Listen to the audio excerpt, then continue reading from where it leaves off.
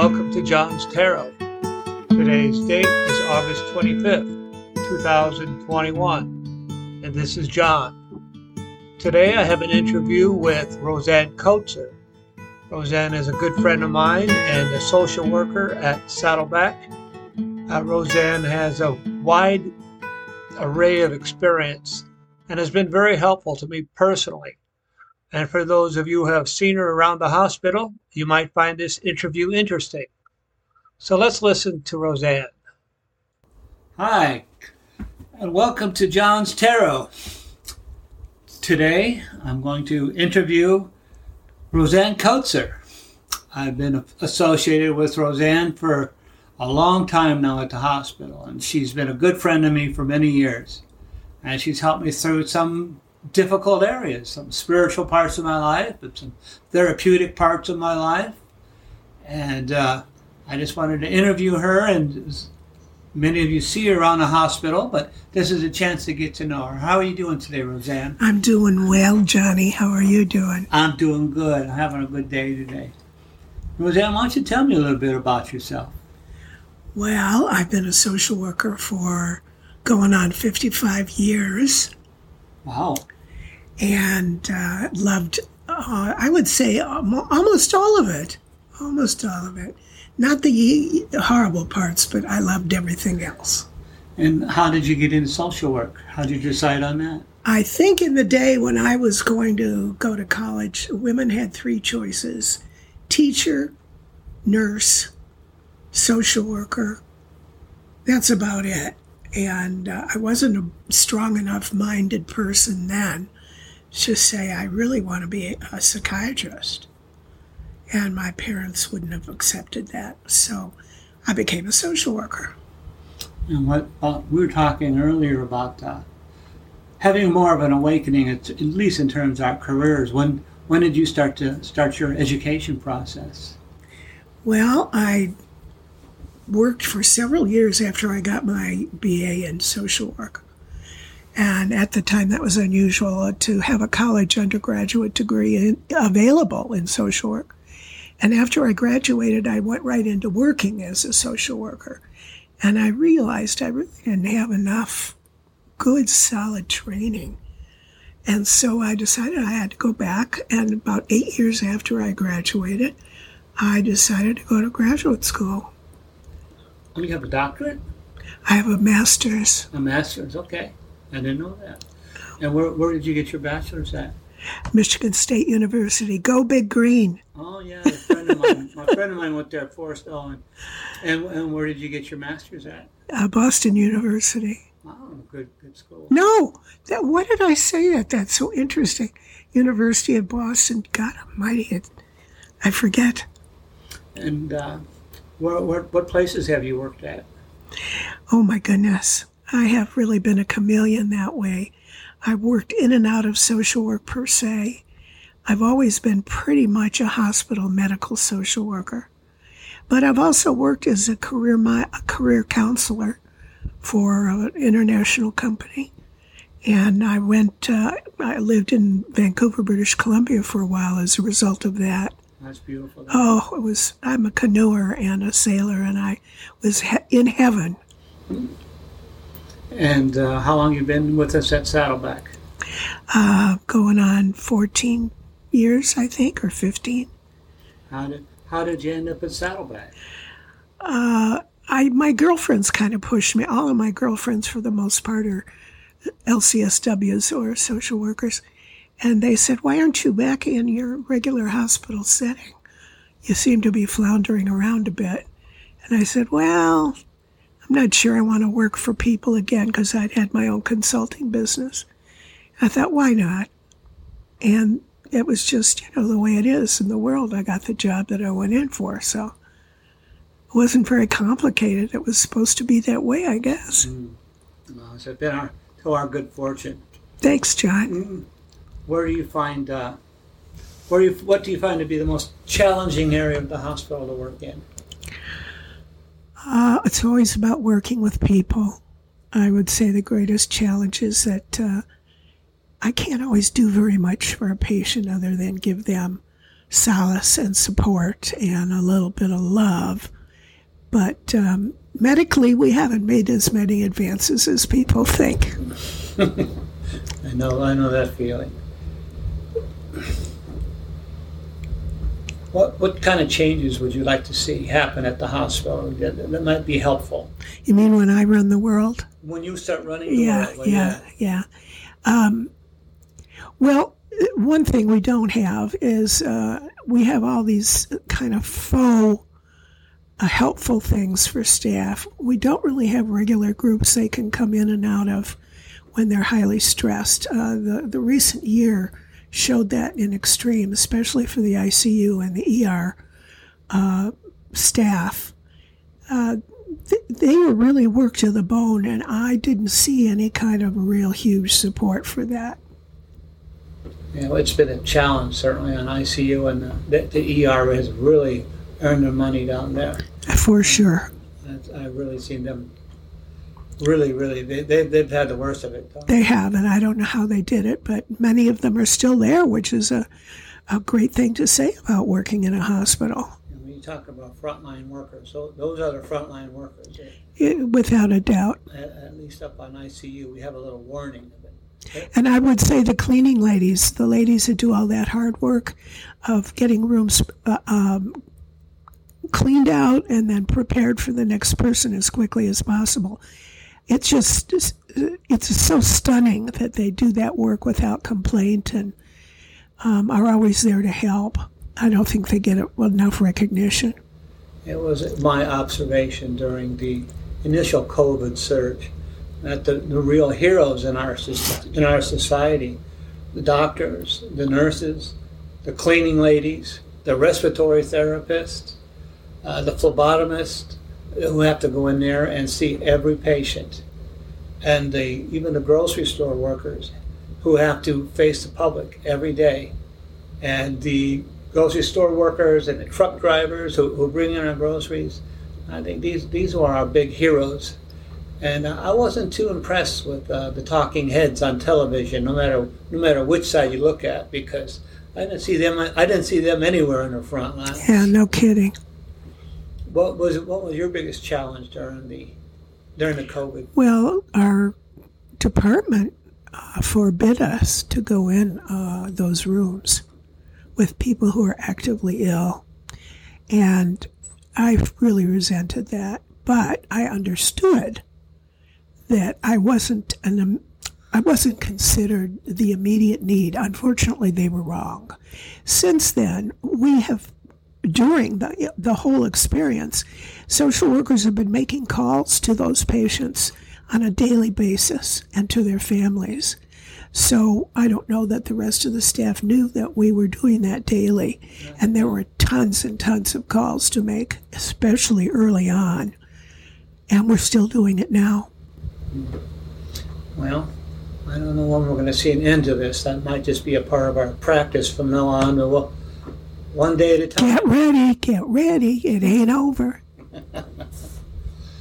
I've come to you before with some issues, and you've given me counseling, more like a professional therapist. Where did you get your training as a therapist? Well, back in the day, we used to be able to work as therapists before we even had master's degrees. And I had a Bachelor of Science in social work. And so I was allowed to work as a therapist, and I was trained as one. The old-time deal where your supervisor stood on one side of that window and the other side that you couldn't see through, and they watched your whole experience with a patient. We also had to write every word after a meeting with a patient. We had to write down what they said, what I said, the whole thing. It's very, you get to remember things very well that way. And so I think I've had some fabulous training, especially in marital therapy. You've been a great help to me on a couple of issues where I was totally blindsided about what I'm doing. Like most of us, yes. Yeah. So that's been very helpful and a good friend. Well, it's been a wonderful thing to have you as a friend.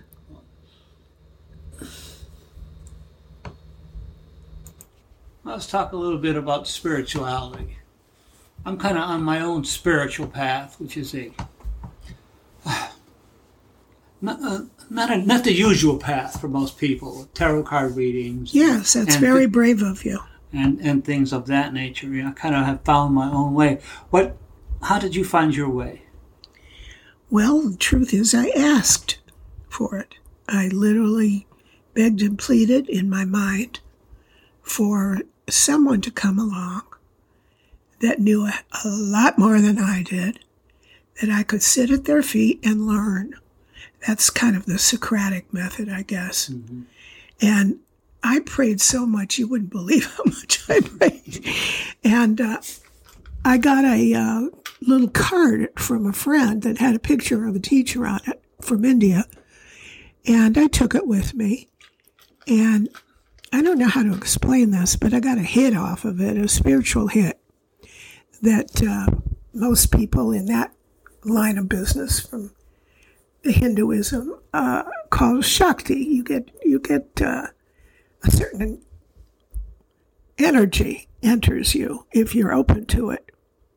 And I found my teacher that way. It just led me to the guy on the card, believe it or not. I believe it. How old were you then? 33. I always call that when I had my awakening, I always call it the popping sound. My head came out of my butt. It took a long time to happen. I think it does for most people. Yeah. So I remember you told me about your teacher, Baba, right? Yeah, Baba. Baba Muktananda. And how long were you able to be with him? Well, I was with him about 20 years, I think, if not a little bit less. And then he left his body, as they say, and left me behind. How could he do that? He took a few people with him from our, people I was associated with, all died around the same time he did. I thought it was lucky bums. That I wasn't, that's not my trip to, I'm here. I'm here to serve, so I wasn't done yet. I think when I really got acquainted with you, it was your deep sense of spirituality that probably attracted me, and that we're all on. You and I, interesting path. You and I have had some really good conversations about that, and we've been very supportive of one another. I feel like you do many times that I'm kind of strange, but it's only because the society I live in isn't really interested in the things I'm interested in. Yeah, it's a little unusual compared to them. I think so, but I don't want to make it sound too egotistical that it's, I'm special. I just like it. I like my path. I think it's one of our challenges in life is to find our spiritual path. And I've had other teachers that were phenomenal. And not just this teacher, although he is my main teacher. But you find a lot of people in this life who teach you. And I've certainly been open to that, so I've found them. And people say, well, how did you do that? And I said, well, I don't know. But I ask for it. I ask to be given teachers. Yeah, be careful what you pray for. You might get it. And I did. I've had some intense teachers that scared the devil out of me, but I learned. I got something from each one of them. Do you have people that you're teaching besides me? Well, there was a time I was doing it more publicly. I may do that again. Just small groups, people. But I'm not out to be anybody's guru. I don't want that level of responsibility in life. Because I watched my teachers, and you got to put up with a lot of nonsense from people if you get in that position. Yeah, you've given me some lessons on that. Well, this is John's Tarot. So, why don't we do a tarot reading? Sure. You're terrific. Yeah, a little 3-card reading. I've done some tarot readings for you in the past. And I remember one time, I did a couple readings for you that kind of have surprised you. Yes, very much so. So, do you have anything you would like to ask? Do I do it aloud, or do I just do it to myself? No, tell me what it is. Tell Okay. me the question. How can I open myself more to more information and teaching? What do I need to be doing right now that would keep that part of my life alive while I do other things? So you would like more information flow your way? Yes, yeah, how I can be of service and help, yeah. That's how I would phrase that. Okay. How can I open my life so that I'm able to support others while information continues to flow? Yes, very good. Okay. You get an A. Okay. All right. Let's see what the cards have to say. Tell me, oh, great cards. Let me give me a second. I should do an advertisement for you while you're thinking. Please look at John's tarot. It's amazing. Mm-hmm. He's an amazing man and a really good human being. Now I'm going to have to pay you for that. You couldn't pay me enough. All right. So how can Roseanne continue to open her life to help others? And myself. And herself, and let information continue to flow through her and come her way. Yeah, that's pretty good. I was going to ask about death, but I figured it was too awful. Cut the cards into 3 piles, please.